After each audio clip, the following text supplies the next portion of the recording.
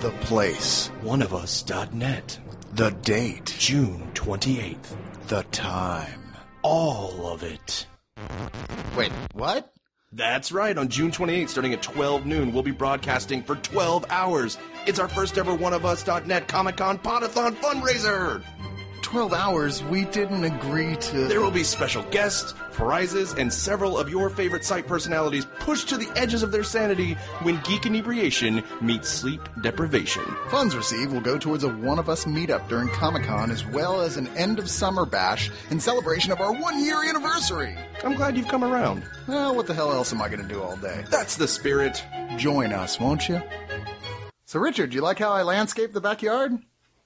Well, you've made some interesting choices. What are all these little wooden statues and figurines? They look kind of pagan for around these parts. No, don't worry about that. That's just a little hobby I have. It's fine. Hang on. Is that a crown made out of antlers? I'd not to get worried about.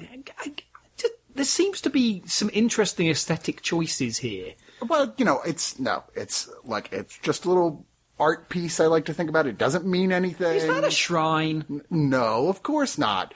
Oh, hold on, let me cover up this hand. This thing. The blood what? Why is that kind of a dark red color? Look, Richard, I have hobbies, okay? Don't worry about it. Beer? Light or dark? Ooh, mystical.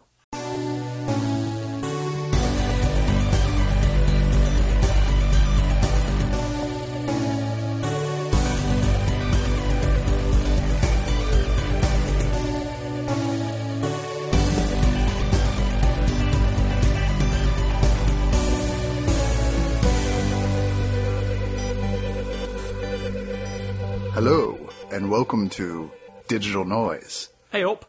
I am Chris. I'm not, I'm Richard. Well, that clears that up. Hey! I was wondering. I was like, wait, no beard. Okay, I'm Chris. As always. We are glad to be back here again. We've got a bunch of really awesome titles to talk about this week. This is a solid week. Last week was it was scant. And shall we say? This has both really good and really bad stuff this week, but there's more than enough can't miss titles that this is going to be fun to talk about. There is a spectrum, but the high end of the spectrum is it's Jim Dandy this week. Indeed. There is some good stuff. And before we get started with that, let me just do the shop talk here where I say, hey, it's a great time to be a subscriber for oneofus.net. If you look on the side of the front page, there's a little subscribe button there. There's a link you can go to see all the benefits you get by choosing one of the 4 tiers of being a subscriber. And we are just now starting to upload a bunch more stuff into the subscriber-only forums. That's also with the commentaries we do that you'll see where they're up there for 48 hours. We just did Big Trouble in Little China with Richard here. And indeed with my delightful wife, Melissa. Indeed, which was super, super fun. That's only up on the site for 48 hours, and then you can only listen to it if you are a subscriber. And there will also be subscriber exclusive, always only for subscriber commentaries as well as bloopers, a special new podcast we're working on that's only for subscribers, all sorts of fun stuff, t-shirts, souvenirs. Why aren't you already a subscriber?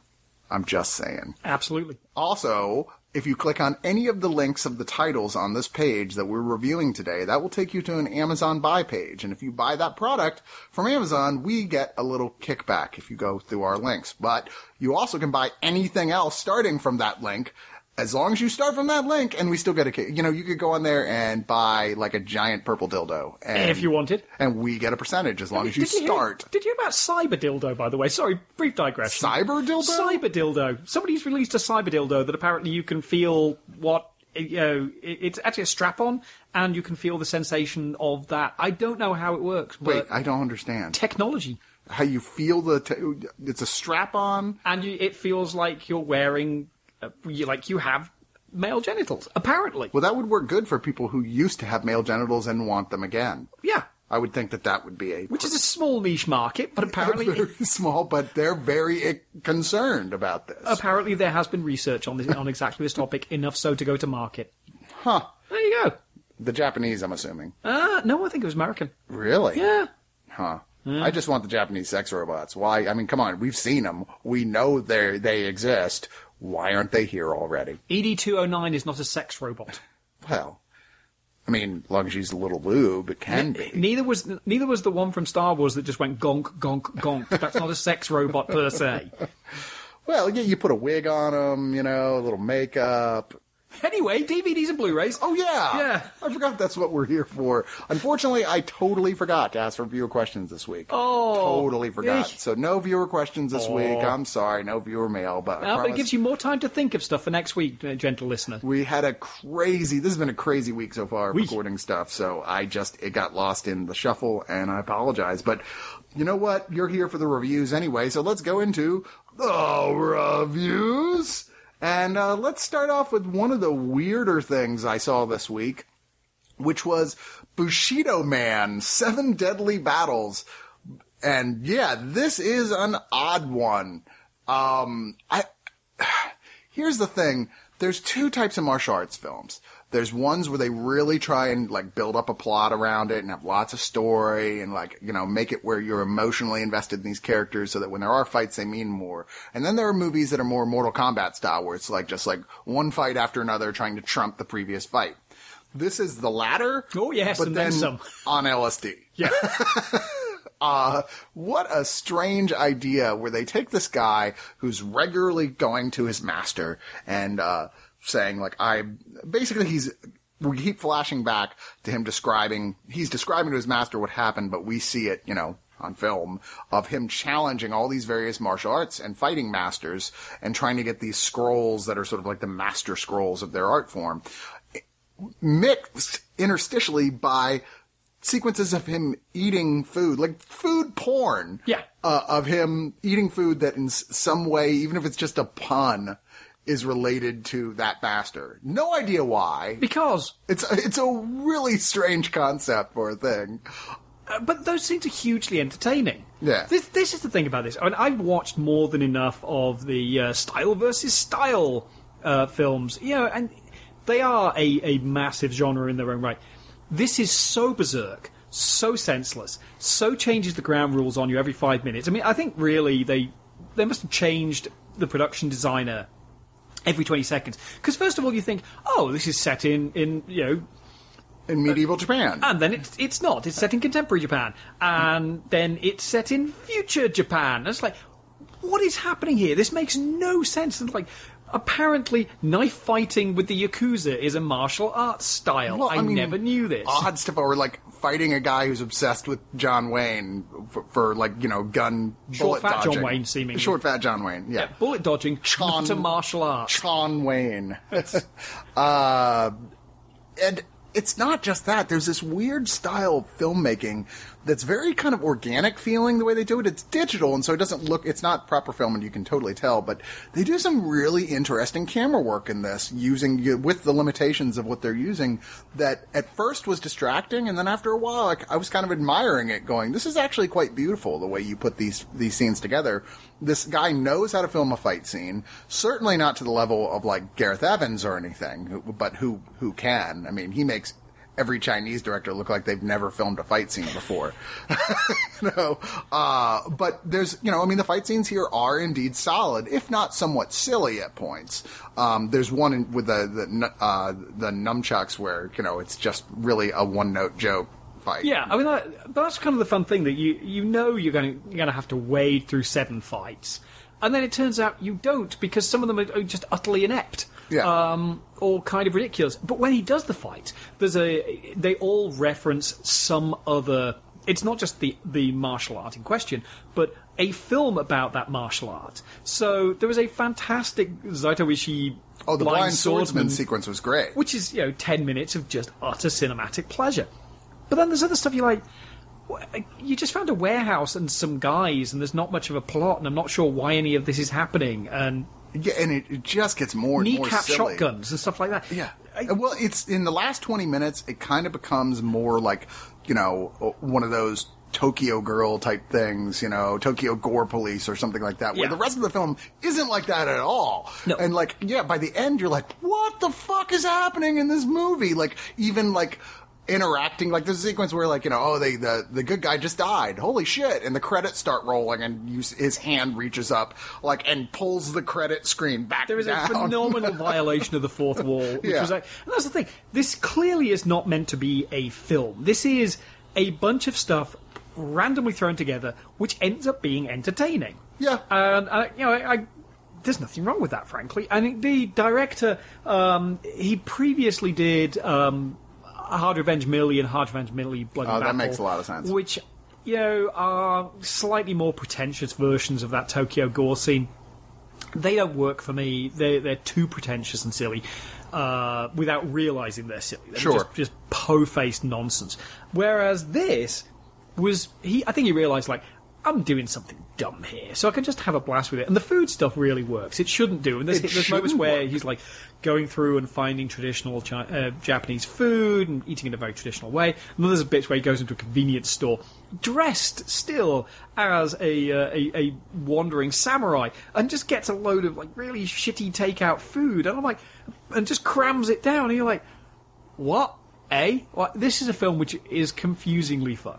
Yeah, it is just here to have fun, and it's well made enough that you're not frustrated by the fact it's not taking itself seriously. You will genuinely enjoy most of the fight scenes in here. And it was done with no money. Yeah, you can. I mean, like I said, you can tell just by the type of digital film it's done with. Yeah, and there's actually an extra where I think they went to Fantasia in Canada, and they're talking about, we had no money. We're amazed this got into a festival. We're amazed anybody cares about this. They seemed genuinely shocked. So it really was them and some mates went off and made a film with just some bonkers stuff in it, and it works better than it should. Yeah, and like I said, they got solid martial artists to be in this thing. And it is one of those that has the whole conceit where, like, he'll start losing the fight until he's like, oh, wait, I figured out how they do it, and then he'll start imitating them and then turn around and use their own techniques against them and win, which is nice power if you can get it, I guess. And there is a really good... the opening fight sequence is... karate versus kung fu, and it's a legitimately good fight. I was like, if it does this for the rest of the film, I'm going to be really excited by it, but I don't know how they're going to find 6 other styles. And they go, we're not going to. We're going to have some stupid shit. Yeah. And but loaded with references. I think you can just get drunk and spot all the references to other films. Did you notice the one guy in the wrist shooting? Like, this girl has these guns that fire when you punch, which is a neat concept anyway. So there's like a whole fight where they're like, everybody's got wrist guns and they're punching at each other and trying to avoid the bullets. You're like, okay, that's actually kind of fun. But kind of the main bad guy in that sequence, he's in everything. Well, he's a guy who's at Fantastic Fest every year. He's like a producer. Yeah, he always comes to like various Alamo events. He's friends with Tim League. I was like, holy shit! I had to pause it, look him up on IMDb, and go, that guy. I see him every year. Why is a white guy in this film? But he's like the standard deployed gaijin. He corners the evil gaijin market in Japanese films. He's just in every... When you see him, you'll go, that guy! He's been in everything. He's like the guy from Big Little and Little China who was in a vaguely either Oriental or possibly Mongolian heavy in every single 80s action film, and he was just turned, and you can tell because he's got a kind of wonky eye. And I think there was an exchange program. We got him, Asia got this guy, and you all go, oh, it's him. Yeah, and he's really good in it, really good fun. It's fun. Completely bonkers. Like I said, this is goofy, but I think you'll enjoy it. Extras? There's really all they have is one 11-minute extra, which is from the Fantasia Film Festival you mentioned earlier, which is behind-the-scenes footage of the people there arriving in Montreal, and then a Q&A session. So... Yeah. Oh, and the subtitles on that are horribly out of sync, which was kind of awful. Oh, it's always frustrating. Oh, we kind of go, he stopped talking a minute ago. I know he did. And like, here it comes. But yeah, it's good fun. It's one of my favorite things in subtitled Hong Kong movies where someone talks for like 10 seconds and it just says, yes. You're like, that's not what he said. You weren't even trying. A friend of mine worked in a subtitling house years and years ago, and this was back when they didn't really care, and they were all just working on speed to get as many films out the door as possible in the voiceovers. So one time they did actually just use leftover lines from the Star Wars films. Really? And it's nothing. There is no plot at all related to what's going on screen. They just randomly threw stuff in there because they just thought it'd be hilarious. It's like going to a Korean karaoke house. Yeah. You're like, wait, what does this gangster movie have to do with Open Arms by Journey? All right, well, let's move on to television and a miniseries that a lot of people were anticipating as sort of like the return of like a Deadwood type series, and God knows they wanted to. And the show is called Klondike. It was a 3-part miniseries, the first of the Discovery Channel's attempt to start putting out narrative television stuff. Everybody wants to get into the game right now. Yeah. I mean, like Vikings is a good example of a show from, I forget who's putting that out. That's History. History That's Channel, History Channel. that should not be good and is really, really good. Yeah, that's Game of Thrones crossed with Sons of Anarchy, and somehow it totally works like crazy. But this feels more like a first attempt. Each episode is like movie length, about an hour and a half long. And speaking of Game of Thrones, it stars Richard Madden, who was who stopped being in Game of Thrones at the Red Wedding episode. Yeah. Shall we say? And he looks exactly the same as he did on Game of Thrones. But here, he and his best friend are prospective adventurers who, they want to go out to where there's a gold rush out in Alaska in the Klondike. And, they're young. They're like, fuck it, we just got out of school. This is our time. We've got a get-rich scheme, and we're going to go with it. And they get up there, and of course, it's just... it's like Deadwood. It's a mess of a town. There's no real law. It's just, like, people get killed for nothing, and there's almost no chance you're going to be successful at doing what you do. As it is, everyone's already saying it's probably about to be played out up there, where everyone in real life did, in fact, move on to Nome, Alaska, even further fucking north. Jesus, gold There's fever. a plan. But in the town, you've got some interesting people here, like Abby Cornish, who I've always been kind of mixed about. Yeah. She's won some awards for some of her foreign work, but so far American works I've not been real crazy about. But she's kind of the tough girl who owns most of the town and is like obviously going to hook up with the lead character because they don't get along at first at all. I'm just looking at the character list on this and I'm thinking, I can predict pretty much everything that's going to happen here. Is it as by the numbers as it seems? Yes and no. It doesn't make a huge amount of surprises. The big thing is right from the beginning, the main character's best friend they're sitting on their mine, just sitting out there, and somebody from somewhere with a long-distance rifle kills him, his friend. And there's the big running mystery of the show is, well, who did this? And, the partner shortly after that does, in fact, discover gold with his new partner that's forced on him, played by Tim Blake Nelson, who's great in this. Well, he's great in everything. Yeah, he's just really fun to watch here. And the whole time he's going, you should be, you've got gold. Focus on mining this thing. Fuck, your friend died. I'm sorry, that sucks, but it's a goddamn Klondike. We don't know who did it. He probably never will. Focus on the gold. But he's obsessed with revenge, and so this thing keeps coming back and screwing him. You've also got Tim Roth playing the very generic villain, but he chews so much scenery that you don't care. He's fun to watch in it. Sam Shepard, who's probably the best performer in this entire thing, but he's Sam Shepard. What are you going to do? Plays Father Judge, who's just, a new priest come to the town that nobody wants there at all, but that befriends the main characters and is actually... he's interesting, and my biggest complaint with this is rather than go with a more interesting solution to the mystery that would have involved him, they went with a very generic, that guy? That guy got some screen time like the first episode. Really? Yeah. For this really banal reasoning, and you're like, okay, all right, well, there's a lot of problems like that with us. The biggest problem is that, how well written Deadwood was? Yeah. Where it was just, the dialogue was scintillating. It was just like, oh my god, I've got to watch this again with subtitles just so I can make sure I don't miss a single cocksucker. This wants to be that really bad, but it's this bad first-year film school philosophical dialogue. People talk like no one ever talks, ever, about the meaning of life and the symbolism of everything that surrounds them. You're like, are you kidding me right now? Fucking cut that shit out. Somebody murder somebody or sleep with a prostitute. I don't care. Just stop trying to be so, I don't mind if you're pretentious as long as you do it well. This is very poorly pretentious. It has pretensions of being pretentious. And it doesn't really completely work. Is this just another of those instances where you go, I wish Tim Roth was in something better again. Yeah. Yeah. Yeah, he was one of those stars we thought he would go A-list, and it just never really happened. He's like an A-. He's more. I'd still say he's about in B. I mean, his career post Pulp Fiction has been less than spectacular. Yeah. I'm afraid. Which is weird, because he's really good. Yeah. And, what was that? Was he in Rosencrantz and Guildenstern? He was in Rosencrantz and Guildenstern. Yeah. Okay. So, Klondike, if you're dying for a Western television show fix, it's not terrible, but it's going to take you a while to warm up to it, so to speak, because it's cold. What would you do for a Klondike rerun? I would do nothing. There we go. For a Deadwood finishing movie, I would do much. We've heard this. All right, well, let's move on to our next film, which is one of the better movies that came out this week, I think. A documentary directed by Teller from Penn and Teller and starring and produced by Penn Jillette. That is not a film about skepticism, so hold your horses. Yep. It's not them attacking religion It's not or bullshit something like part that. This is actually not something I ever would have expected from these guys, which is called Tim's Vermeer.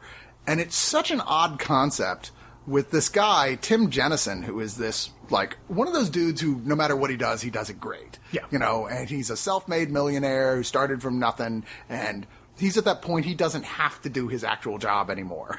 You know? So. Yeah, because he was a software firm down in San Antonio that does visual effects rendering software, and now he just goes, I'm going to go off and build stuff because I've made so much money. He's the guy who invented Video Toaster back in the 80s, which was if you've ever worked around TV stations, you would know that was a huge Changed thing. the world. Changed the world. And then later Lightwave 3D, which he's still making a fortune of right now. This is not about those things, although he does use the Lightwave technology at points with this project. His daughter gives him a book that is about the idea that the artist Vermeer could not possibly have painted his almost photorealistic looking paintings in his lifetime without the use of some sort of technical trickery. There had to be something optical. And the theory was that he was using a camera obscura? Yeah. Where basically it's a super simple light bending where you put somebody in one room and then you're in a dark room with a small hole in the wall and their image will be projected onto that wall but upside down. And the theory this guy had is somehow using that. He had to have been painting over it or something. Tim, deciding, because fuck it, I got money to blow, I'm going to try and replicate this and see if I can do it, finds that there's no way to paint over that because the colors change too drastically. So he figures out this whole theory using a very small mirror of how he possibly could have used this technology to paint his paintings as realistically as he could. Now, this is more interested by the fact that Tim has never painted anything in his life. He has no technique, no learned skill, no natural talent, nothing. And, and early on in this, using this technique, he tries to do a photorealistic recreation of a picture he has using paints. His first attempt ever painting, and God help you, it's photorealistic as hell. Yeah. And he's like, this almost has to be how he did it. And the rest of the film is him setting up one of the most famous Vermeer paintings and building the entire fucking thing Rebuilding by scratch. Vermeer's studio. Yeah. From the... he basically retro-engineers what Vermeer's studio looked like from Vermeer's pictures down to exactly the right size of tiles, which he has to get custom made. Then he reconstructs this thing, builds the mechanism that he thinks he used to create the pictures, and then sits there for an extremely long period of time and does this. And this is what is great about how this film is structured, because I think a lot of art history documentaries go, well, there's a mystery, and could it be solved? And they keep you guessing until the end, and you're like, no, you've already told me. This is not. This is about a guy who goes, I have a theory about how this worked, and I'm going to prove it. And you sit there as he proves it, and as he convinces himself, I really have to do this picture. I've never done this before. And there's a point at about day 80 where he goes, I know the theory works now. Can I just stop? Yeah, he's going, I'm so I'll be honest. tired of this. If we hadn't agreed to make a film, I would have already said, I made my point and just stopped. And he finds little bits and pieces as he's painting this that actually reinforce the theory. So there's lines that are bent in a way they would only be bent on an original Vermeer if he was working using the mirror. And they get to the point where they go, we don't definitely know that he did this, but it works right. Yeah, he's with the other world experts on Vermeer who he meets up with, who are like, obviously there's no way to 100% prove he did this, but like, it seems to me that you've left very little doubt that this was how he did. And like, even when the original theory came out that Vermeer was using a camera obscura, the art world flipped out because they didn't want to believe that they were like, no, that's cheating. And they talk about they get into that whole idea of like, but by the same argument, so is just having a model pose for you and not painting completely from your imagination. Yeah. It's a silly argument in the first place. I mean, still, you look at his paintings; they're absolutely gorgeous. A lot of about it was what he chose to paint and the composition he did. I mean, you see a lot of that with just the struggle that came for him to even recreate this room. This guy doesn't know anything about making windows or tiles or woodwork. Learned how to do all of it himself. Yeah. So he could build this thing. I mean, does his family even see him? Well, he gets his daughter in as a model at one point, and she's home from college for Christmas, and she all she has to do is sit there for 2 weeks while he's doing her face. Which you could just, like, I want to go home now. You could just tell regret written all over it after the first day. But there's a wonderful moment where, because this is about in a way, the nature of genius, the nature of creativity, of recreating a scene, and there's a great moment where Teller, who does the voiceover, Pendulette rather, who does the voiceover, and the narration, goes, "This isn't." It says, "It used to be that Vermeer was an unfathomable genius. Now he's a fathomable genius, and it doesn't take away any of the fact that he was an incredible artist. Yeah. He was a revolutionary artist who used light in a way that nobody else had before." And now you go, "This is a guy who created a whole new hidden technology to solve a problem that nobody knew was a problem, and somebody has managed to recreate that." Yeah, it makes you want to try it. Yeah. I'm like, I've got no painting skill, but I'll be damned if I didn't see that and go, huh. Yeah. I'd be curious to actually... I see how that would make this, like, doable. Yeah. This is a great documentary. It takes a totally unexpected approach in how you tell a documentary story. It's Penn and Teller pulling back from all their quirks and gimmickry and telling you a very straightforward story. And in fact, that's what's so wonderful about it. It is really straightforward. It's a guy, he has a theory, and he wants to prove it. And you have great they bring in just enough external characters to really make it worthwhile. So David Hockney turns up, the famous British artist and art historian. And he's great. He's such a wonderful, quirky character, and he's like, yeah, no, this seems fun. And I see what Pendulette and Teller... What's his first name? I always forget his first name. I think it's just Teller. He does have a first name. I just can't remember what it is Phil? right now. Fred Teller. Hans? It's Hazuzuki. No. You see what they like about it, because really what you're watching is the process, the scientific process here. It's about a hypothesis and testing that hypothesis and coming up with proofs. It's watching it in exacting detail, but in a fascinating, like, wow, who would have even come up with that in the first place sort of way.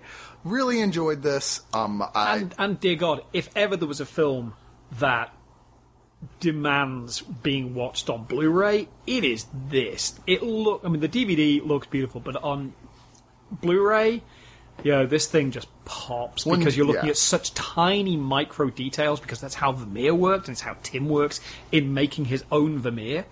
You really just sit there and it's jaw-droppingly beautiful, which for a very straightforward documentary is pretty rare. But and it comes in a double pack, so you got your choice. But the Blu-ray is just stunning. There's a point in here where they were trying to get into Buckingham Palace to see the original painting with Tim, and the Queen refused their request. So they got set up to record like a bullshit type segment, like screaming about what a bitch the Queen was. And apparently, like, while they were actually shooting, they were contacted and told, okay, he can come in. And so they had to scrap the whole thing. But there's he can come in, but he can't take the camera crew with him. He just had to stand there and look at it for 30 minutes. There's a sequence where you see Penn and Teller sitting there with signs and stuff, doing their obvious angry ranting bullshit type thing, but they never play the sound to it while you're, playing the narration over it. I was like, okay, that's pretty funny. That even they were like, okay, now we can't use this.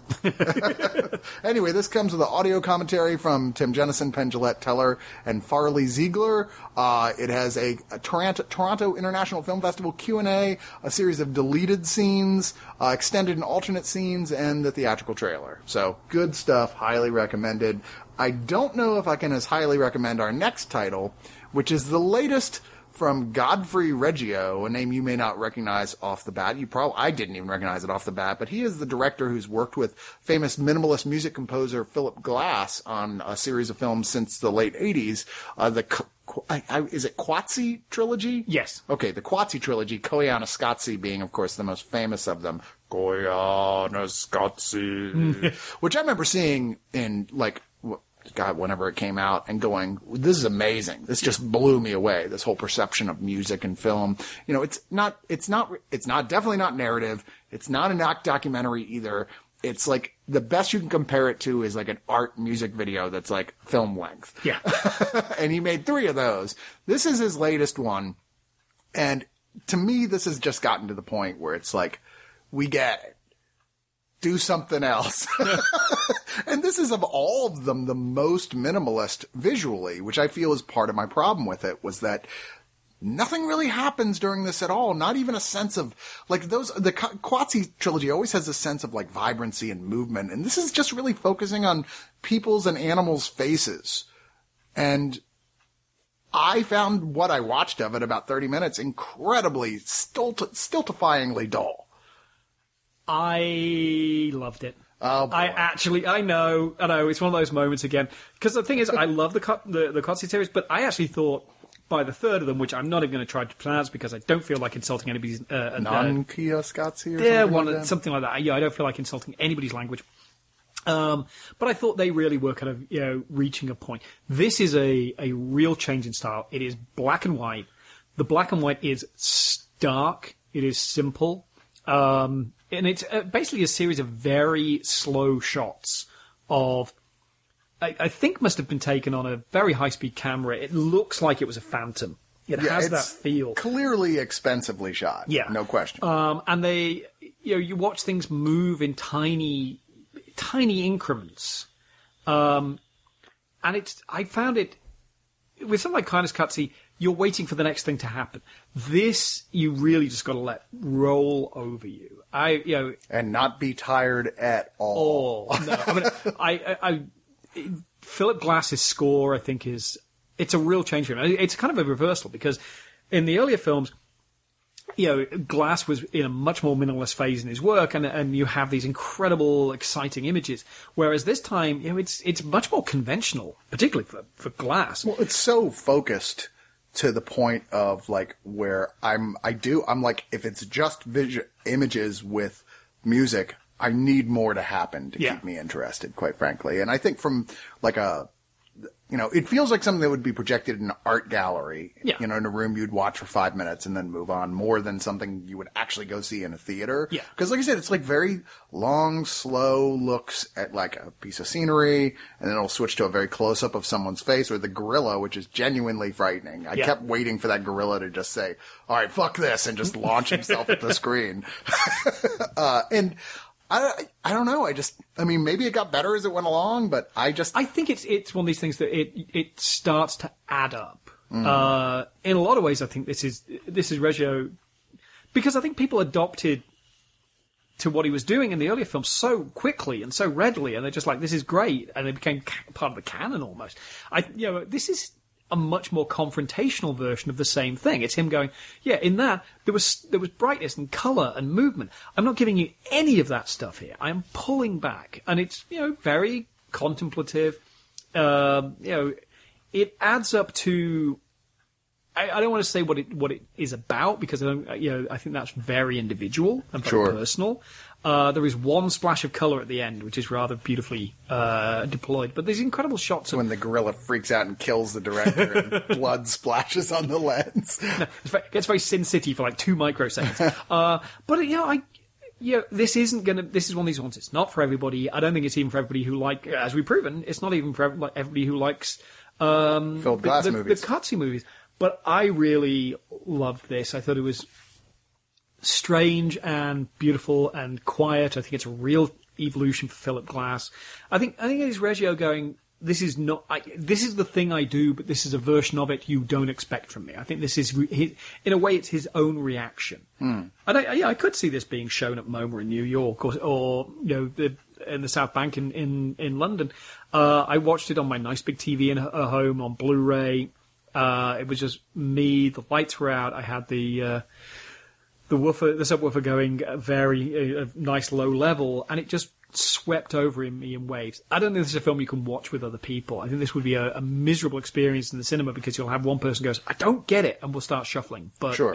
on a dark night, in a darkened room with just these beautiful, black and white images building up to a crescendo, I think it really works for me. Fair enough. Well, this comes with a making of, about 7-minute making of, interviewing the director, Philip Glass, and John Kane, behind the scenes for about 8.5 minutes, which is a career retrospective on Reggio, and then some interviews with all the people involved, including Steven Soderbergh, who produced this. Well, let's move on to a film I think we can both agree on being terrible, which is The Secret Lives I hate you for Dorks. making me watch this. I was really honestly chuckling to myself when I finished watching this, because I almost didn't get through it. I was Vicious like, oh swine. my God. And I was like, I'm not going to tell him anything. I'm just going to hand it to him stack. And if he's like, yeah, I don't have time for that one, I'll be like, okay. But I hope he watches it so someone else can suffer with me. Oh, God. Yeah. This is a real film. It is a real film. Galen Connell here plays the lead character. Because Shia LaBeouf is now too old. Yeah, right. And too popular. Even now. Of Peyton, who is this drawn to just a silly extent, a dork, who is in love with Carrie, who is a cheerleader, played by Riley Vokel, who actually is gorgeous. She's a knockout. And it's very, her boyfriend is captain of the football team, and he's a abuser of the dork, and there's another dork who is secretly named Samantha, who's secretly in love with Peyton, but of course he doesn't have any idea or notice. And it wants to be a deconstruction of high school films. And it's so obvious about what it's doing and so ham-fisted about it that it just ends up being just another bad high school film of the same formula we've been seeing since the early 80s. Oh, I would say it goes further than that. This is so horribly awkward at every stage, like they're desperately trying to be funny and it doesn't work. And oh God, Jim Belushi. When Jim Belushi gives the best performance in your film, you know that you've made a bad film. And he is. He's the most likable character in the whole movie because he's the only one who's not trying too hard. Yeah. There's so many films that kind of almost do the same thing, but aren't as horrible. Yeah. I didn't laugh once. And it's like you see all the cliched characters. And most importantly, you go through the entirety of the film going, well, okay, this is a film about the typical nerdy character, and at the end, he's going to turn out to be okay. No, he's the worst character there. Yeah. He is a douchebag. I think that the goal of the filmmakers was to show, to be about that nerd privilege thing of the whole, oh, that girl doesn't love me, what's wrong with her? It's obviously everybody else is wrong, and show that that's bullshit, you're being an asshole. But they don't do it overtly anywhere near enough, and in the end, it wants to not offend anybody. It turns everything into, sweet treacle by the end of it that doesn't work at all. Their conceit that they think is different is that the cheerleader, sick of being hit on by this guy, this nerd guy, decides to try and be a matchmaker between him and this nerd girl and get them together. And in theory, that makes it a very different movie. But the movie just reverts back to standard, plotting almost immediately. That's a very minor differential in a film that isn't taking any real chances. You've got, you have your other stars, William Catt, the greatest American hero, who looks embarrassed to be here at all in every scene that he's in, and Jennifer Tilly. Jennifer will work for Burgers Tilly. Right, who just weighs another 10 pounds in every film we see her in. I don't mean to be critical about her weight, I'm just saying she feels like one of those neither of us can throw stones on that. Yeah, no, very true. But she's an actress who looks like she just doesn't care anymore. Every role role she plays exactly the same way. This sort of breathy, I'm kind of slutty and maybe a little stupid, but ultimately I'm nice. Why is she still acting? I don't There know. are all these people you go, you're clearly not doing anything other than picking up a paycheck at this point. Why are you here? Yeah. That's why I really respect people like Bronson Pinchot, who went, you know what? I could keep doing the same shit. I'm not. I'm going to start renovating homes in New England instead, and walked away completely. And I I'm did like, not know that. Yeah, and now he actually has a show on the DIY channel about renovating homes. Those things are so funny when you find out about that. Like the band Simply Red. Remember them? Oh, in yeah. the 80s? They invested every penny they had. They were not one of those bands that went out and partied. They saved all their money, and now they're all like multi-millionaires living overseas with like investment bank stuff. You know? Andrew Eldritch from the Sisters of Mercy bought some slums in Leeds, apparently, and then Leeds became really nice, and he sold them for a fortune. No shit. That's why he doesn't bother making new albums. Oh, that sucks. That's kind of Man, awesome. I'm kind of sad because I really like Sisters of Mercy. Yeah. I kind of want a follow-up to Floodland. All right. Well, you know what? Secret Life of Nerds, or Dorks, is we should don't have even stayed bother to secret. remember the name. I know. It's so... It just insulting. And then at the end, everybody became... It turns out everybody's nice, and it's Yeah. so erratically plotted, and character motivations don't make any sense from one scene to another. It really does feel like this was written by somebody with a concussion. Yeah, and even like a certain amount of like just really puerile, puke jokes and things like that. Like this is a mess that thinks it's cleverer than the rest of the messes like it out there, and it's even worse. It's like a Mad TV spoof of Degrassi. It's not even an SNL spoof of Degrassi. No, it's not even to that level. Maybe the Anthony Michael Hall years. Ugh. That's harsh. Yeah, is it weird to think that Anthony Michael Hall and Robert Downey Jr. were on a season of Saturday Night Live together, and it's like, there was other really great people on that one year, and it's by far the worst year Saturday Night Live ever it was on TV. Like, damn. Well, All right. because it was people who weren't comedians. Yeah. They were funny, but they weren't comedians. No, very true. Let's move on to something I suspect we both liked, and that is the film, I can't believe this is the first one, the film adaptation of the long-running series of shows and appearances by Steve Coogan's character Alan Partridge. Here, just called Alan Partridge, and in the UK called Alan Partridge Alpha Papa. Should I, for primarily American audience, Describe run what- through the history of Alan Partridge? Go talk about, because most people have no idea who this character is. Yeah, you are actually dropping in after about 20 years of this character. Alan Partridge started as a minor character on a show called On the Hour, which was a radio comedy series way back on Radio 1. It was a kind of news and local radio spoof series, and he was the weather guy. And he was just an appalling, inept moron. And then On the Hour got transferred onto TV as the day-to-day. And again, the character's just this inept idiot. Then he became kind of this breakout success, which nobody expected. And he got his own spoof talk show, which went on for several seasons. And then Steve Coogan just became hugely successful. He was in Philomena, which we reviewed a few weeks ago, which he was in phenomenal. I guess his big first American film was the one with Robert Downey Jr. playing like the actor who dresses up in Tropic Thunder. That's it, Tropic Thunder. He had a brief role in the beginning that was very funny and memorable. And recently people over here got to see The Trip, which was huge fun, and really started to break him out over here as a real actor. Well, this is him going back to the character of Alan Partridge, who now has, after the chat show, kind of is now a wash-up. He's a local radio DJ on Radio Norwich, which is like being the morning guy on Radio Waxahachie. Yeah. It's a steady job and it pays the bills, but it's embarrassing to even admit that as someone who was formerly huge, you'd sunk to that. Yeah, and he's not even at the novelty of doing supermarket openings anymore. He's just on his final legs. The thing about Alan Partridge that makes him an interesting character is that he's a likable narcissist, and he's a complete narcissist.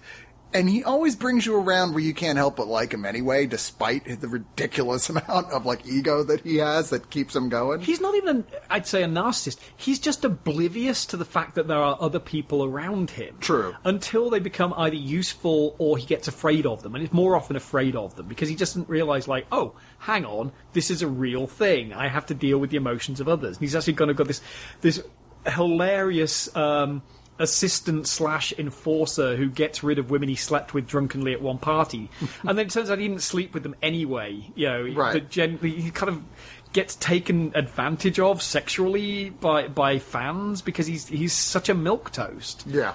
And this story, they did a good job of separating it enough from everything that came before that you don't really need to have seen any of that, be familiar with the character. You get immediately who this guy is, what type of person he is, what his background was. And there's no need for extended exposition scenes. It really happens quite organically here, the way they set it all up. He's working in this crappy station. It's about to be taken over by a corporate company, and he knows they're getting ready to do firings, and his friend at the station, Pat, played by the great Colm Meaney, who's terrific in everything, Transporter Chief O'Brien, who always be to me, is worried that he's going to lose his job because he's the Midnighter. He knows he's the least popular guy on there. He's the nerd of the thing, and he's like, "Can you please help?" And Alan goes into this meeting with the bosses, fully intent on trying to save his job, and halfway through catches a series of notes that says Alan Partridge or Pat Farrell, and he goes, shit, it's going to be me or him, and goes, you know what, Pat is terrible, and turns on his friend instantly, because that's what Alan Partridge would do. Pat loses his job, only to come back during a party at the station with a shotgun and take everyone in the station hostage, including eventually Alan, who had left but is encouraged by the police to come back because he's the only guy Pat is willing to talk to. It makes for all sorts of really fun, goofy humor as they're all put in this incredible pressure cooker, and Alan has to be is the only valve anyone has. Well, Steve Coogan, years before Ricky Gervais, mastered the comedy of discomfort. You really end up squirming a lot of the time because Alan is such an idiot and misjudges every single moment around him. And most of the film is actually he's an idiot in a kind of serious environment. But Coogan is so funny in this. And I've not necessarily been his biggest fan over the years. This is phenomenal. Yeah, I'm right there with you because I've never really been a big fan of the previous Partridge stuff. I'm like, I get why people find him funny. It's just not my type of thing. And this, he is firing on all cylinders. Yeah. And apparently, from what I've read, this was a straight script, but Coogan was just so into it, knows his character so well. He would just, something like, the various American comedies that we see these days, he would just take a left turn mid-filming and go a completely different direction with the dialogue, and everyone would be like, here we go again. Yeah. But it would work because he just knew the character that well. So a lot of this was indeed improv on the spot, with Coogan just, throwing out funny lines, and when you watch it, you can almost see what those moments are and go, that it's even funnier for that. Yeah, which proves again how great Colm Meaney is, because Meaney keeps up with him. Total straight all face. The way through. Yeah, just with occasional looks of bafflement, which are absolutely perfect, because he's suddenly realizing he doesn't know Alan was the one who threw him under the bus, and he's come back with a shotgun. And it's just beautifully funny. It's also it's very timely, I think, particularly in the UK, because we're still going through this round of people, of traditional radio stations getting bought up by these mega corporations and getting amalgamated and losing all their personality. They're trying to turn the local radio station into Shape FM, the shape you want it to be. And so there's kind of a little bit of a political knife in the belly there, which, Coogan comes from a satire background, so makes absolute sense. But, I think if you know Alan Partridge stuff, if you watched any of that, if you're a Coogan fan, this is as unmissable as Philomena as Coogan performances go. But if you like just the comedy of discomfort, if you like Ricky Gervais, if you like Curb Your Enthusiasm, if you like Arrested Development, I think even if you're on a kick of something like The New Girl, I think you'll really enjoy this, because it's just pricketry to the greatest degree. You just want you to go, this guy's an asshole. Even at the moments where he has an opportunity to do something right, he does the cowardly, hilarious thing instead. True. And that ends up with some really, really funny set pieces. This is going to work, I suspect, maybe not quite as well, but almost as well for Americans as it does for Brits. So I'm really glad they decided to release this here. I think it was good enough they could have gotten a small run, limited theatrical release out of this. I'm surprised they didn't even try. I'm shocked they didn't even bother, because Coogan's a big enough name now. Yep. If they should have put this out just after Philomena came out, and gone, hey, the guy from Philomena, and he's funny as well. Yeah. And this comes with a 12-minute making of, about 2-minute behind the scenes, a AXTV, a look at Alan Partridge for about 3 minutes, which is a general TV promo with the trailer being expanded. So it's not a lot, but honestly, this is a movie you can just see yourself going back to a couple times and catching all the little dialogue bits you missed because you were laughing. Yeah, and inexplicably, the UK release actually had a commentary track, and I'm not sure why they didn't keep that on. Just seems like a bizarre omission, because I think people weird. who like Steve Coogan are going to want to hear that. How much more expensive would it have been to encode the discs with that? I'm kind of baffled. Isn't there really, after the initial expense of paying for that commentary, after that, isn't it just... it doesn't cost more to print more on the disc. You're just making copies. I don't know. Baffling decision. Baffling decision. All right. Well, let's move on back to America with a very American film, despite starring Liam Neeson, which, let's face it, he's an honorary American at this point. At this point. Called Non-Stop. Now, some of the guys reviewed this on the site. I did not get to see this originally theatrically. Have watched it since here on Blu-ray.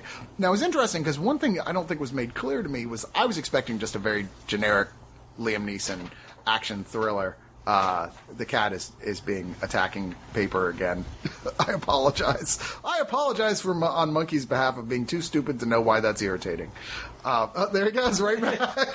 Shoo! There you go. Monkey! There you go. Blooper time. He's probably going to go right back. And it's not a standard Liam Neeson thriller. It wants to be something different. I'm not trying to say it's really good, because it's not. But it wants to be Hitchcockian more, like a suspense film. And if there is something I would say about this film that I give it credit for, at least it was trying to do something a little different. The biggest problem is if you're making a suspense film like that's a mystery, that you've got to, that your audience is paying super close attention to everything, you cannot fill it with just huge plot holes. Yeah. You can't do it. I mean, even just the least of which, the idea that someone on a plane with a cell phone could upload a video to YouTube. Yeah. Like, have you ever tried to do anything with that much bandwidth on a cell phone on a plane? Because it ain't happening. But the story here has Liam Neeson as he's a U.S. federal air marshal. He's obviously kind of in trouble for being kind of a loser. We see that he's an alcoholic, but he's trying to hide it, and he's going on a nonstop flight from New York to London on a British flight. Midway over the Atlantic Ocean, he gets a text message on his totally secure phone stating that someone on the plane is going to die every 20 minutes unless $150 million is transferred into a specific bank account. So he's like, bullshit. But the guy proves himself to him quickly enough, and it turns into, I admit, the way it first goes with, especially the first person who's killed, actually, it's very interesting at first. It had me. I was like, that's interesting. I wouldn't have seen that coming, the way that they worked it out. And it's got a premise that sounds silly, but in execution, at least at first, is pretty cool. But as it goes along and you realize how useless a lot of the characters in this film are, like Julianne Moore, who's there just 'cause, who sits next to him on the flight, and the film's attempts to give everybody a chance to be a suspect that are really forced and hard to believe. Ultimately, you just want this to stop. I don't know. My first impression when I saw the box was like, oh, God, Liam Neeson, stop slumming. Actually, you are a good actor. Go back and be a good actor. Don't just be, gravelly-voiced guy who does Taken stuff and things that feel like a Taken movie. And this it's another one in that phase of his career. So you're always a little bit, are you slumming it? I know you can do much finer work than this. Oh, yeah. But as an example of this phase of his career, it's not bad. Yeah, it kind of rips off some visual stuff from Sherlock, with the use of the cell phone communication and how that's done. It's better than most of the other films that Liam Neeson has made since Taken was That's a hit. The worst box quote ever. Better than the rest of his shit. Yeah. But it's not as good as Taken. No. But it's got some nice moments. The fact his character is basically a complete flame out. Yeah. The final motivation for why all this is happening, I was kind of like, it doesn't work perfectly, but it's a nice idea. I don't know. I found that almost absurd. The point, like, kind of like, really? Okay, I guess. Yeah. It didn't sell to me at all. It was silly, but I was like, well, at least you're trying something interesting. And when they reveal who the people are, it's one of those that, as ridiculous as a lot of the plot stuff is in here, you can piece it together yourself. And I always like a film that doesn't leave the audience out of the loop entirely. There's enough evidence here that you can figure out who the people are. And the daring of going, we're going to set an entire action film all on this inside a plane, which even Snakes on a Plane didn't do. I mean, Snakes on a Plane keeps violating its own rules of space, and also it's the biggest fucking plane on the planet. Whereas they actually go, well, even Con Air couldn't do this, but we are going to stay within the confines. Passenger 57 did, though. Oh, true, but that was terrible. Always bet on black, Richard. This is better than Passenger 57. And I'm assuming that Liam Neeson actually paid his tax bill. Oh, there we go. There.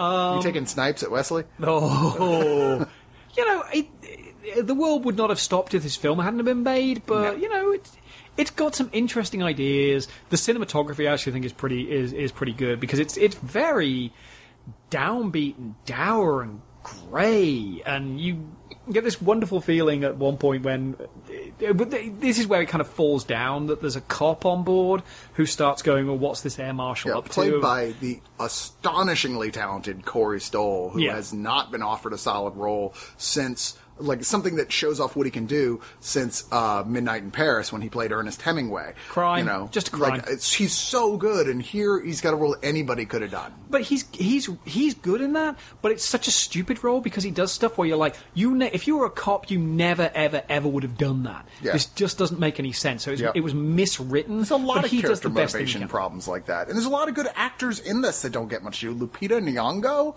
who just won, like, Best Actress for 12 Years a Slave, is completely replaceable here. They give her almost nothing to do. But to be fair, when she made this, she was a bit part Yeah, exactly. So Anson Mount is in this. Shea Wiggum.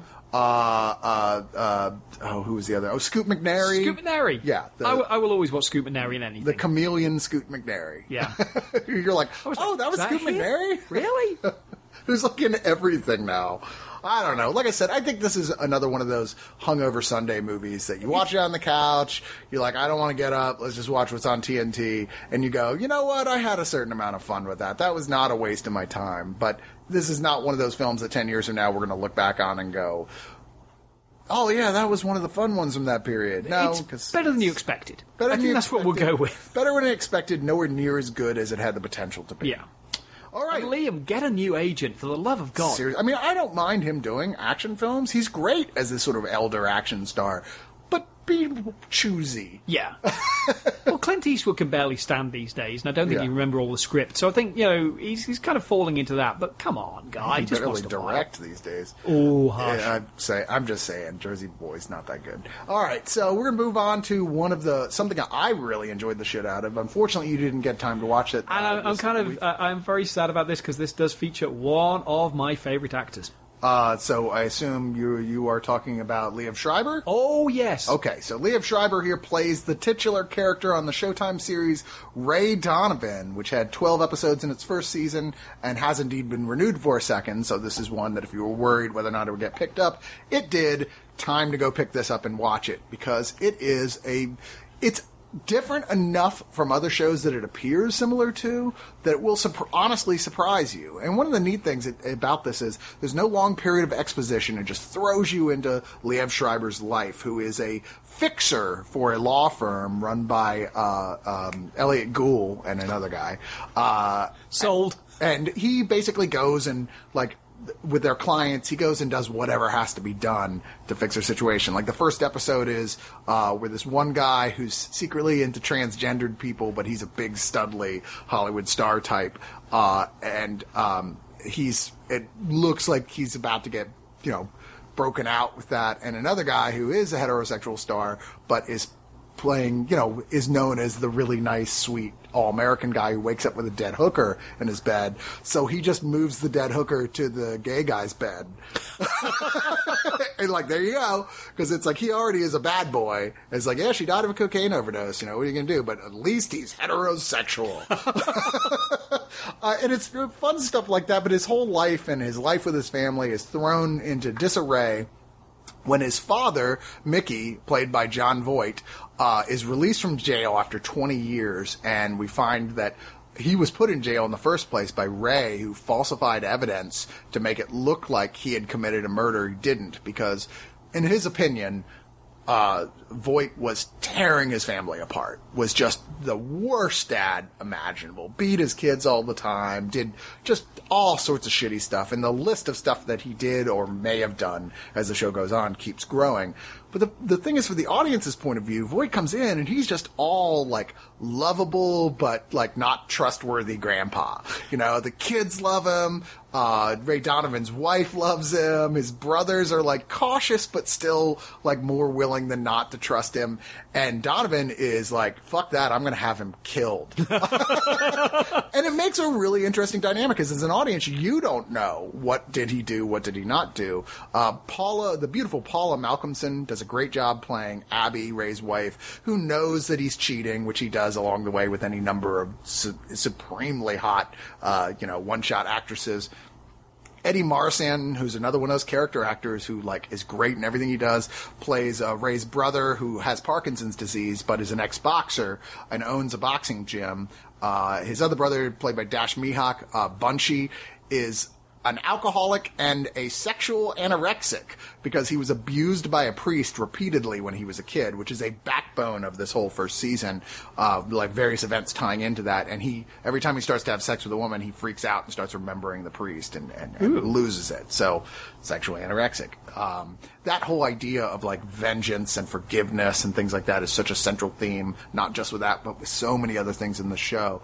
There's a lot of good people you'll see appear throughout this. Elliot Gould is interesting because he's married to Denise Crosby from Star Trek: The Next Generation. Huh. And so she's got out from doing Z-grade horrors, which she was doing a lot of a few years ago. That's good. They don't give her much to do here, unfortunately. Yeah. But Elliot Gould's great as always, and he's got a brain tumor that's making him start to have amnesia and not remember things, be dementia, and this by a very powerful take Brooke no bullshit type of guy who now is becoming a child essentially. Frank Whaley is a FBI agent who is one of those lone wolf guys, but not as a badass. He's a total nerd that nobody likes. That's kind of blackmailing Jon Voight into helping him to take down the whole family and Elliot Gould and Ray Donovan in order so he can keep his freedom from jail. A lot of good stuff in here. Rosanna Arquette, Hank Azaria, Sherilyn Fenn, Anne Margaret, so many great appearances, such great stuff going on with the plot, and a show that builds where you're never really sure where it's going until you're past the halfway point. And then you're like, oh, this is not stuff I expected. And Liev Schreiber he just owns this role. There's a reason it's named after him, because he is that guy that you wish was one of your best friends, but you would also walk around on eggshells the entire time, too. He does kind of ambiguous malice so well. I remember his brief stint in CSI. When they killed his character, sorry, spoiler, but it was 6 seasons ago, I was like, no, bring him back. He was really great. This guy that you're even when he's being completely by the book and completely legit, he still somehow has this air of untrustworthiness. He's probably the world's nicest guy, but you just have this sense of do I want to stand too close because I sense he's up to something? And so it really sounds like somebody's gone, let's build an entire series around him. And the thing is, earlier in his career, they always tried to have him play really nice guys, and I don't feel like that ever really worked for him at all. And then they tried to have him play flat-out obvious villains, and that didn't really work either. Now, having these ambiguous characters, that's what he should do. This is the guy who was the best thing about Wolverine Origins. Yeah, how about that? Which is, I know, faint praise, but he actually got what the character was. The best thing about Wolverine, I don't know. The best thing about Wolverine Origins was actually the spin-off video game, which was surprisingly entertaining. Really? Yeah. Now, this being a Showtime release, lately they've kind of pulled way back on bonus features and are doing this thing called Showtime Sync, and that's all there is on extra feature here, which is the idea is if you have a second screen, a tablet, phone, or smart TV, the app will provide background info, polls, statistics, and whatever about the episodes being watched, and it's only for use on Apple Because devices. seemingly Showtime are cheap bastards. Yeah. If you're going to develop for both. Yeah. And people come up with these arguments about why they don't develop Droid apps, and it's very simple.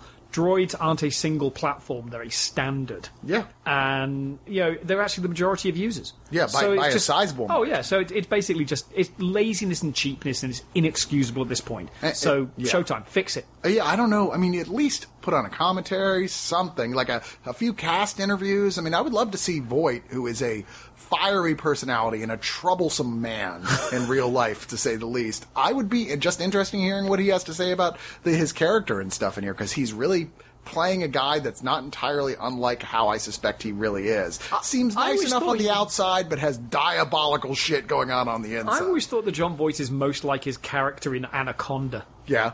The complete sleazebag who is actually determined to feed everybody else on the boat to a giant snake. Like, this is right up there with, like, scenes in a horror movie that just have been permanently imprinted on my brain, much like the ending of Sleepaway Camp. The scene where the snake vomits him back up and he stands there for a minute and his eye blinks and then falls over. I was like, that's one of those moments I can never bleach my brain enough to get that out. He calls everybody little bird. Yeah. Ugh. All right, well, let's move on to another big theatrical release that just came out this week on Blu-ray, and that is Jack Ryan, Shadow Recruit. Jack Ryan : Shadow Recruit. There's no colons in this film. Yeah, oh, you mean that kind of colon. I Yeah. thought you were making an ass joke. No. No, Jack Ryan : I know what Shadow Recruit. It would have been weird if it was a semicolon, I guess. Oof. So this is the latest continuation / another prequel to the Jack Ryan series, of which there have been many, and in my opinion, all of them are watchable to great, depending, falling in there somewhere. There's not really a bad Jack Ryan film. Yeah. They're all fun. Even the weakest of them are still like, well, I had a good time with it. And I don't think that Jack Ryan Shadow Recruit is any exception to that rule. It just falls more along the side of watchable over great. Yeah. And the problem there's not one specific problem watching this movie. Everything works as well as they wanted it to. It's just that nobody took any chances of any kind in making it. It all feels very, safe. And therein you end up with a film that you walk out of going, yeah, that was fun, but you have totally forgotten 30 minutes after you see it. And it's yet another attempt to be kind of weirdly timely, because it's a post-Afghanistan, post-Iraq spy drama that this time it's Chris Pine as Jack Ryan, who gets shot down, and we have to go through this whole thing of his courtship with his wife, played by Keira Knightley, who has an absolutely inexplicable American accent, and I'm not sure why, because it's not very good. No. And then he gets recruited. Yeah, by Kevin Costner, who once again is playing an old, tired spy. Yeah. Are but you not done with it? How many decades has he been doing that now? I don't know. I actually liked him much better in this than I did in the other one we reviewed a few weeks ago. 3 Days to Kill? 3 Days to Kill. Yeah. Maybe it's because we just spend less time with him. But, I mean... And the idea, Branagh as an oil tycoon, a Russian oil tycoon, an oligarch. And it was one of those, why didn't you guys have more fun with this? I mean, yeah, you got Kenneth Branagh, who loves to be bigger than life if you give him a chance. And that he plays it very close to the vest through most of this. I'm like, this movie needed a little more James Bondiness. Well, if anybody's to blame for that, it's Branagh, because he directed this as well. Yeah. So it's all his fault. Well, and I'm like, fair enough. When did he get so bland? I guess somebody along the line said, no, we want this to feel completely serious. And, there's a point in number of films coming out in a series that you go, I think a little less serious is what's called for. This is playing it too close to the vest, way too serious. It's still fun at points. Pine does an excellent job, I thought. I mean, we know how likable he is as Captain Kirk. Chris Pine, he's a block of wood. He's a very nice block of wood, but he's like Tab Hunter. It's like, Tab Hunter. That's It's like, hysterical. well, I know he has a... we should he get a has his, remake of Polyester.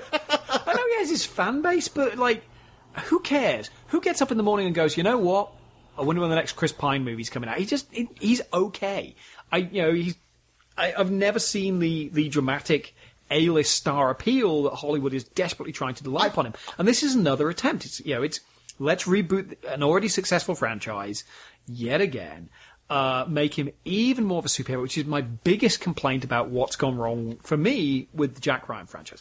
To start off, you got Alec Baldwin in Hunt for Red October, and he's a nice, affable, obviously career military guy who was really just going into the officer corps, and he wasn't going to go anywhere. He wasn't really going to be involved in any conflicts, but he's in I wasn't even supposed to be here today. and he becomes an analyst. And then you've got the Harrison Ford version, which I really like, where he's an analyst. That's my favorite A little version. bit more actiony, but still basically some guy who gets caught. He gets to get dragged into this, and now this is becoming it's super spy territory. And why call it Jack Ryan? Because the whole point of Jack Ryan is that Jack Ryan is not a super spy. He's a doofus guy. He's smart enough. He's fit enough. But he's not out there outwitting the terrorists. Right. He's a guy who kind of falls into this stuff because they need somebody at the moment. He's like, well, I know a little bit about Russian, or I know a bit about subs, so I know about this, about that. And they try and have that a little bit here, but now... I can't make It's up Tom Clancy has retconned this summer stuff. Yeah. He's fallen for the myth of his own character, and he's made him less interesting. He's got the later Die Hard films, honestly, where he's a Superman. I don't feel like it's to that level, though. I think if anything, this could have used a little more of that. Actually, at least in terms of you don't really buy the. I mean, he starts off, he's an economist, and they send him in to work at this office building and just check and make sure that nothing's going wrong. The unconvincing part is when he's like, hey, I uncovered there's some deal going on with Russia. It's like, okay, well, we're going to send you to Russia as that economist where you have to do a bunch of stuff that no one at your level would ever be asked to do ever. Yeah. And it never really lets the movie go to the point of let's have a lot of fun with having him be a James Bond type character. It still feels like they keep pulling back. They don't want to cross over there. And that's where I thought it was playing it too safe. They want to sell him like that kind of guy, but he never really is. And it's not fun enough to just have popcorny fun with it. I personally like Chris Pine a lot. I think he's got a ton of chemistry. I really enjoy he's him. charismatic enough, but I'm like, I just don't think care. he's gotten a meaty role as an actor yet. Yeah. I want to actually see him do something interesting rather than just be the guy who is on the wrong end of the can't scene. Yeah. Which was the closest he's had to something really weighty. And they keeping him in kind of this weird suspended adolescence. I want to see him with the real part so I can feel like, oh, okay, yeah, I understand why he's a leading man. Because I don't understand it at the moment. Well, I understand why he wanted this role because, they learn you get associated with one very, very memorable part, like one big brand, like Star Trek.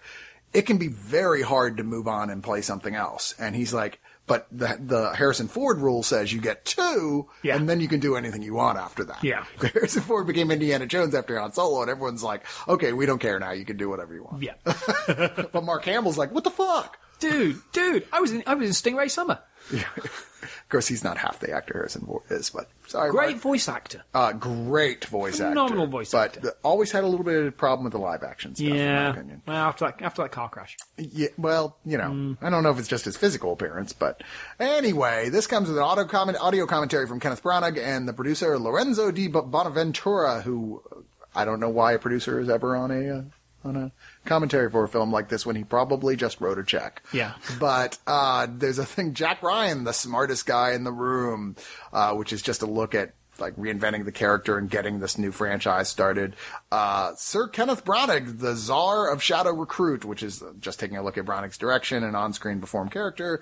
Jack Ryan, a thinking man of action, which is a short look looking at the key action scenes. Old Enemies Return, which is a 21-minute extra that looks at the use of Russians as the film's villains, looking at U.S.-Russian history and our present-day relationship with them and how that relates to the film. And then about 5 minutes of deleted extended scenes. Like I said, this is one of those, if you really like the Jack Ryan films, you're probably going to like this one too, for what it's worth. I don't think it's a terrible movie by any stretch of the imagination. I enjoyed it more than I didn't, but it's also, I would say, maybe the most forgettable of any of the Jack Ryan films so far. I mean, I even really enjoyed The Sum of All Fears, which I know got a lot of criticism, but well, it does thought have it was inadvertently hilarious deployment of a nuclear weapon. Well, that was like the part where like nobody had done that yet in an American film. So I was like, wait, what? Yeah, but they'd already done it on 24. Yeah, but not, like 6 times in, not in a film. One season. In a big theatrical film, with Ben Affleck, that's a totally different thing. Yeah. Yeah, 24, major American city gets blown up every and then they get chased by a mountain lion. Yeah. For 6 weeks. Like, God, that was... the first season of 24 is so good and so much fun, and then the second season is like... Mountain lion. Mountain lion. Although it did pick up again after that. All right, so let's move on to our pick of the week. Oh, hells yeah. By as good as there was some really good stuff that came out this week, this is one of those where there's just no competition here. And that is HBO's True Detective. Finally out on Blu-ray and DVD.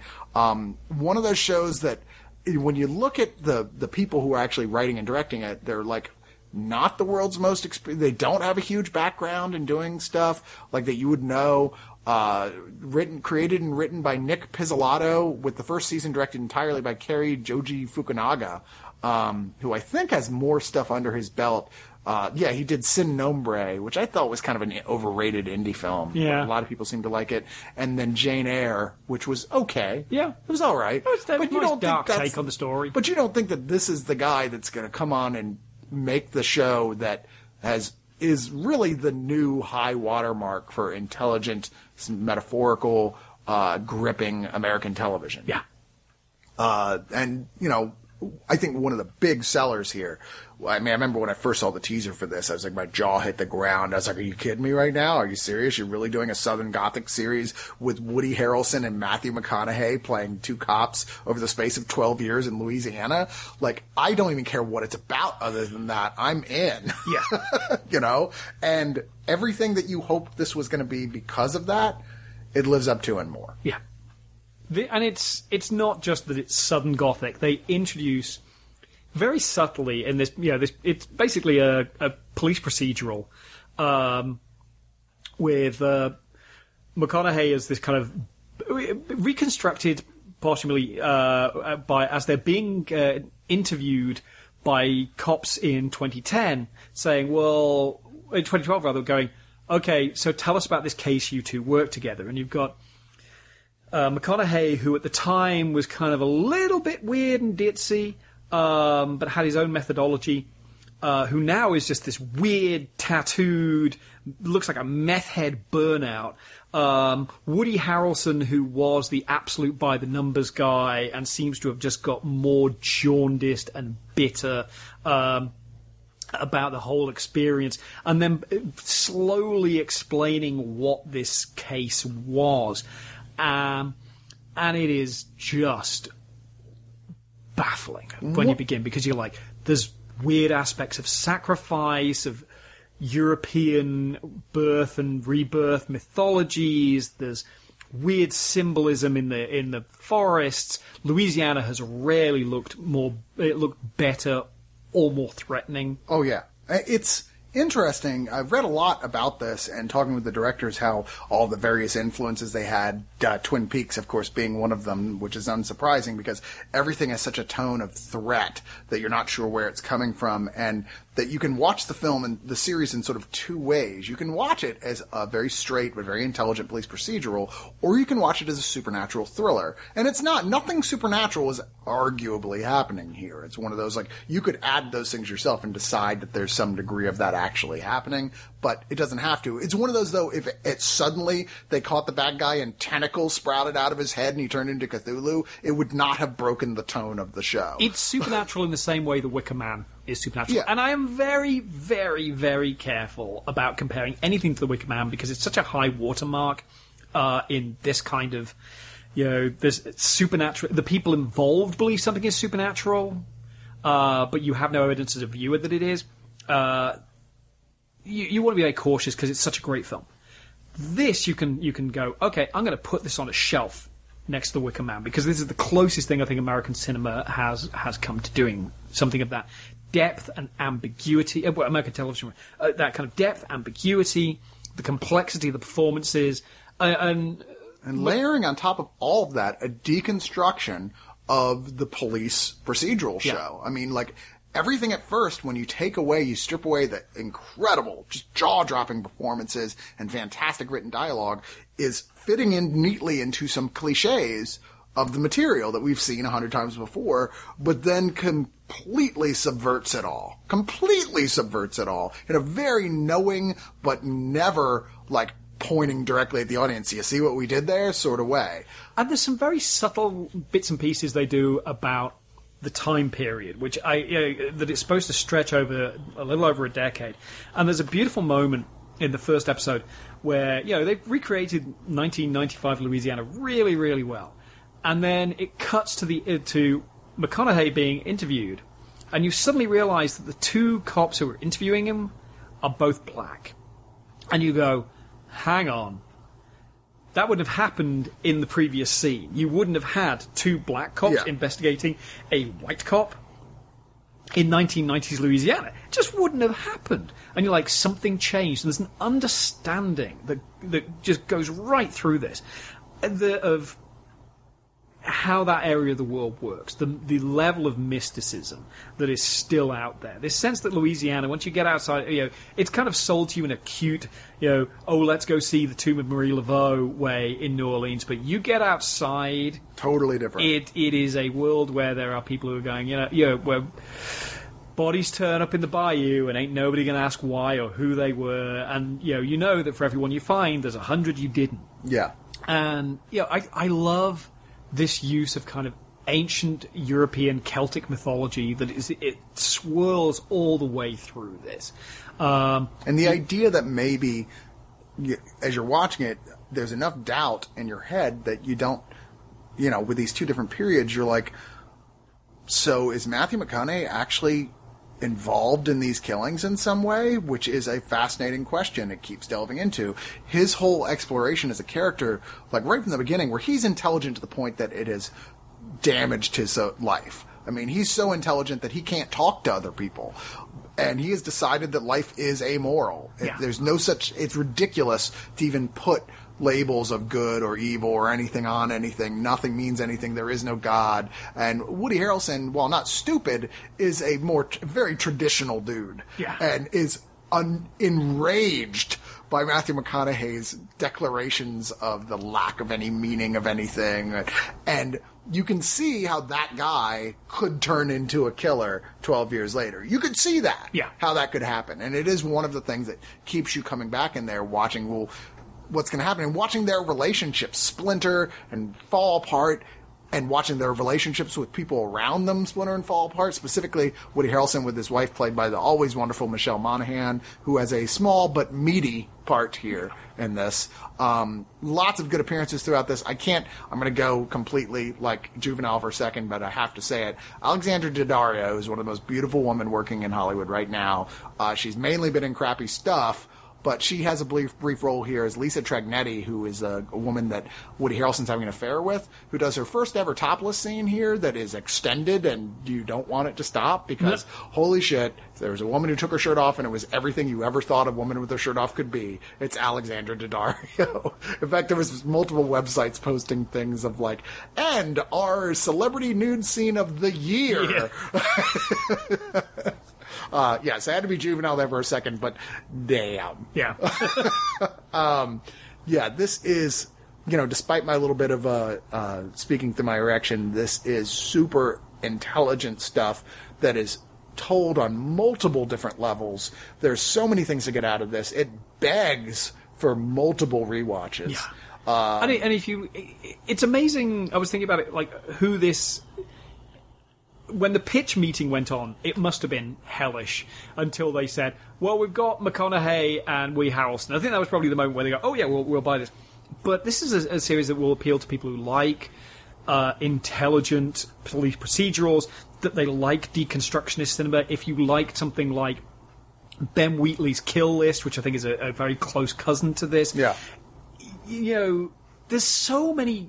This is just a series with universal appeal. If you like any kind of slightly dark drama, you will love this, and it will give you something that you don't normally get from the kind of stuff you watch. This is truly, like you said, this is landmark television, and the fact that HBO has said we're going to do a second series, but it's not going to be the same characters. I really am going, I don't know how you do that, because this is lightning in a bottle, and You have to find, first off, 2 actors that are going to have the same amount of wow factor working together as these 2 did, or you're going to have trouble right from the get-go. yeah, and it's kind of one of these things where you go, how did this not happen before? Yeah. How did you not have these 2 basically just stuck in a car in Louisiana? Because there's a lot of them, and this has been mocked quite roundly by people as kind of as a meme. But when you got those 2 in a car together, just discussing the nature of the universe, or one of them going, "You're not allowed to talk anymore because you're too weird." This is just astounding television. You know and what? these 2 guys are at the top of their power. You know, I'm going to say how it could work second season. William Shatner and Leonard Nimoy play 2 washed-up cops that are called back. Oh, I'm in. Who hate each other. Just in. Sold. HBO, do it. Yeah, this is wonderful stuff. There's on every level, there's nothing about this that doesn't stand out as better than anything else. I mean, the cinematography. There's a famous chase sequence in this about halfway through that's all one shot that I was baffled how they did it. Holy, there has to be CG involved here. I mean, it's just startling work of filmmaking, really. And one of the most tense and exciting scenes in the entire show. I remember when it aired, it was like all anybody could talk about on Facebook. But either way, this is a great set. It comes with only 2 audio commentaries, only 2 of the episodes. Who Goes There, episode 4, and The Secret Fate of All Life, episode 5. So a little surprising they only did 2. There's a 15-minute Making True Detective, which is a production overview. There's Up Close with Matthew McConaughey and Woody Harrelson for 8 minutes, of course, talking to the actors about their characters. There's a conversation with Nick Pizzolatto and T-Bone Burnett, who did all the music for the show. And there's another thing where you're like, wow, spectacularly handled. Only Treem really has anything to speak of on television that is Treme competes with this. Somebody in Louisiana just went, yeah. Well, they probably did that when you start talking about bodies in the bayou. But. Well, hey, just because I'm making it public. Inside the episodes for 36 minutes, which is every episode includes a 4 to 5 minute behind the scenes featurette where Pizzolatto and members of the cast and crew discuss everything from the episode, and then about 10 minutes of deleted scenes, which are really just 2, but they're not particularly important ones. Either way, this is definitely our pick of the week. Absolutely phenomenal. You should, even if you already watched this on HBO, just go ahead and get it, man. This is you want to watch this with subtitles first off, because some of the accents are very thick. Yeah, Louisiana. There were points where I had to rewind it several times watching on HBO without subtitles, going like, "What did he say? What did he say?" And even then, you're like, yeah. There's still some points where I have no idea what he said. So, really looking forward to watching this again. Which brings us to our final thing this week, our giveaway, which is a Norwegian Zomcom. I guess that's what they say. It is a full genre these days. Zomcom. Kill Zombie. The most just direct and to the point title pretty much ever. Yep. Kill Zombie with exclamation point. And we just reviewed... Kill Zombie, jazz hands. Yeah, right. Jazz fingers. We just reviewed Blackout, I think it was last week, which was a Norwegian film that's very sort of like, oh, that was 10 years ago everybody was making these? Or 15 years ago everybody was making those movies. Kill Zombie is kind of that for 10 years ago with zombie comedies. Like this movie thinks Shaun of the Dead just came out, and there haven't been 40 imitations of Shaun of the Dead since then. That being said, if you can get past that fact that, okay, this has been done many times before. The simple fact that it's Norwegian, and some of the weird things that stand out with the cultural differences and everything, and the just pure unabashed goofiness of this whole thing can make it a lot of fun for you. The idea here is this guy, Aziz. He's a complete loser, works in an office building. He's lusting after secretary or somebody who works in the building. I'm not entirely sure what she does there.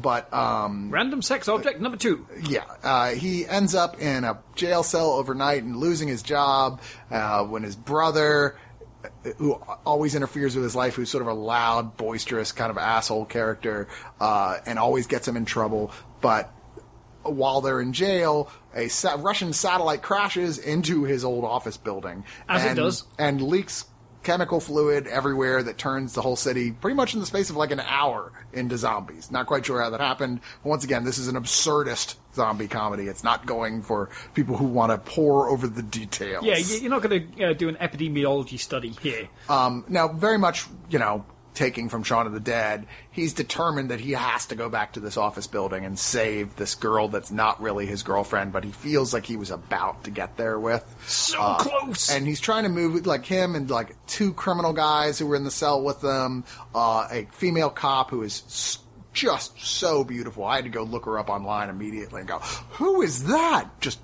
gorgeous actress, who apparently is a very well-known model over there. So I was not surprised to see that. That makes sense. Are on this adventure. And she's actually really good in this. She is. Yeah, she was really the best actress in this whole thing, I thought. And this whole ragtag gang is trying to get through the city, and he's trying to convince them, we shouldn't just try and get to the evacuation point on the edge of the city where the military have it blocked off. We need to save my, quote, girlfriend. And nobody's really into it, but bit by bit he manages to make it to get most people, as long as they survive, on his side.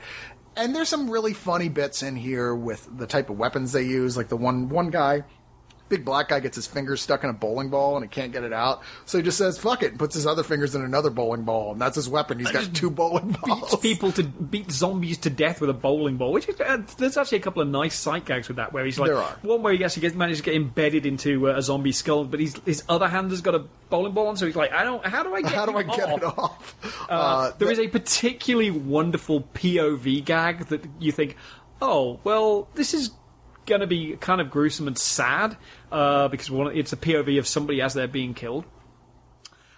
And it turns out the people trying to kill them aren't very good at it, and it takes forever. And it's like, it felt like it was like 5 minutes long, because it's just like, nope, still didn't do that, and you just get like extra blood spat up in the air, and he's making like noises, and it actually becomes funny. It's like the original cut of the shooting sequence in RoboCop, right, where it goes on for so long it actually becomes funny. Sure, and it hits that mark, and I'm like, yeah. And it's not. The thing is, this isn't just ripping off Shaun of the Dead, although it is clearly ripping off Shaun of the Dead. Sure, it's ripping off like dozens of other zombie movies and doing it proudly and going, look, we know you've seen this before, we're just going to have some fun. It's kind of like Bushido Man. It's just like, you've seen this before, we're going to put this together in a way that's just goofy and lighthearted. I have never actually seen a movie that was prepared to a zombie movie that was prepared to reference Uwe Boll's House of the Dead, but there's a clear House of the Dead, and like for you to go, yeah, we're going there, almost to annoy you.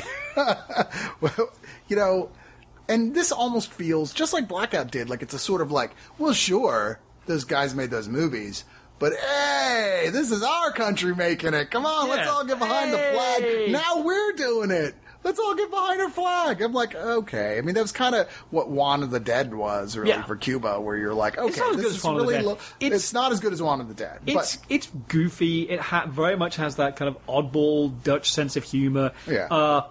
I will give it double props for something that the Dutch do, which is actually have an ethnically diverse cast. True. The 2 lead guys are Arabic. Their friends are black. There's a white female character, a bunch of white office guys as well, but the lead characters are actually Middle Eastern. I'm like, well done. Yeah, just for doing that, it's like it actually has a little bit of spark because of that, and it manages to do some stuff that I always wanted to see happen in a zombie film. There's a scene where a guy opens up on a whole crowd of zombies with a full-on rail gun that's totally impossible to fire. Like, for the record, I don't care if you're Arnold Schwarzenegger sized, you cannot fire a rail gun while just holding it in your hands. You would go flying back like 30 feet from the kickback from that thing. It is not it's meant to be attached to the side of a helicopter.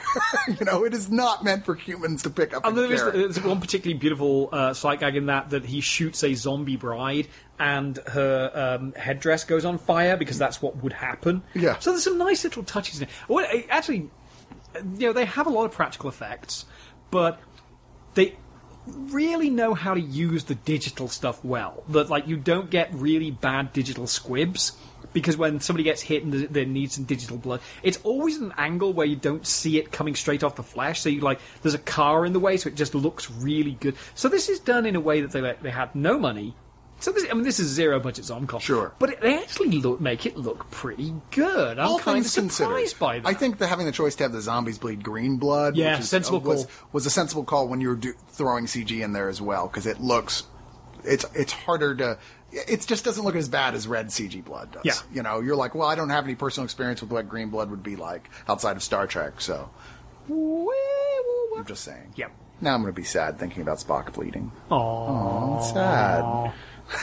I was and always shall be your friend. No, stop. Chris Getting all Pine. weepy now. Hush.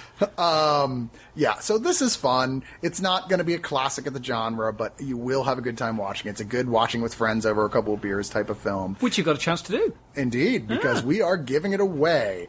Here's what you do. You go to your Twitter. You know what Twitter is, right? Well, you better if you want to win this, because you're going to need it.